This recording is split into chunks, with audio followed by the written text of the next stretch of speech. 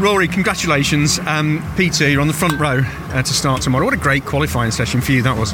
Yeah, it's fantastic. I'm absolutely buzzing. We've worked so hard to try and improve our performance here at Brands Hatch. It's not our strongest circuit, but we worked hard throughout the sessions, making changes, and we went in the right direction, because I just knew straight away on that first lap, man, we were onto a winner here, and got it in early, P2, and nobody got past me. So pleased with that, delighted.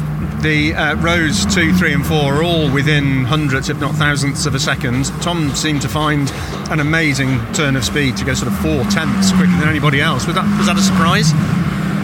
Yeah, he showed some really good pace in FP2. He was always going to be the favourite for qualifying, but yeah, I don't know, what is that? Is he 3 or 4 tenths ahead, 3.5 tenths? So yeah, it's a big margin, but yeah, the car's hooked up, he's going well. He wants to win the championship, so he's out there, and well done. Well done, Tom. Is that race pace convertible? Is that qualifying pace convertible to race pace now?